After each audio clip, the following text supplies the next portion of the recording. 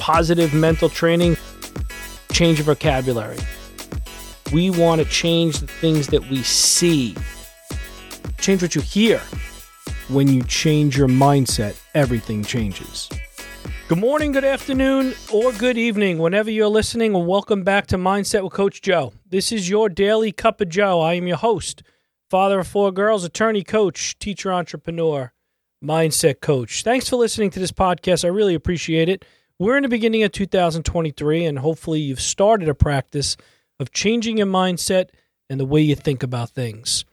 Through this podcast, my goal is to educate, to inspire, invigorate, and hope to create a sense of healing and understanding the mind and how to create a better and stronger mindset. Because as we say here, change your mindset, change your life. My topic today is your potential.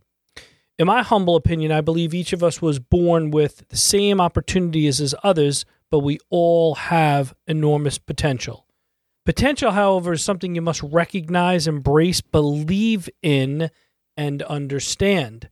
Without that belief system that you have potential and your own potential, you're kind of meandering through life aimlessly trying to figure things out. You know, I go throughout Long Island and the city. I speak at different high schools and colleges, and some of these younger minds tell me, well, you know, you're really successful now and you have all the ideas and all ideas are taken and there's really nothing there for me.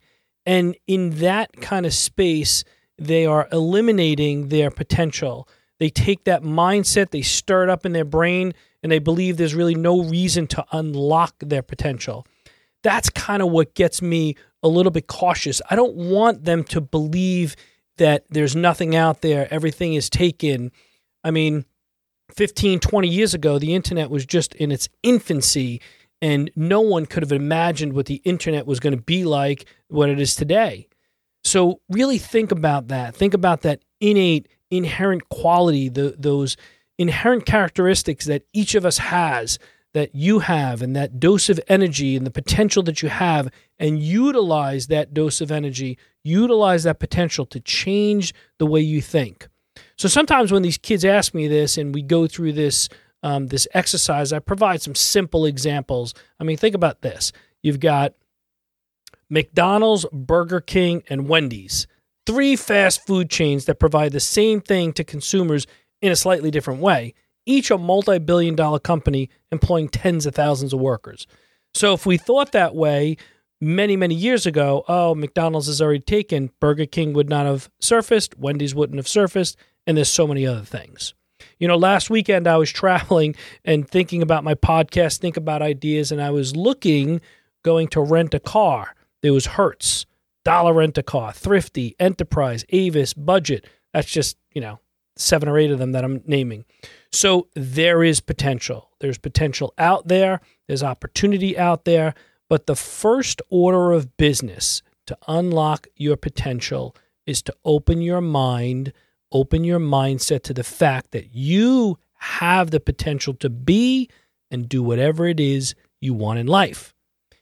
But in order to do so, it is necessary to start with a belief system.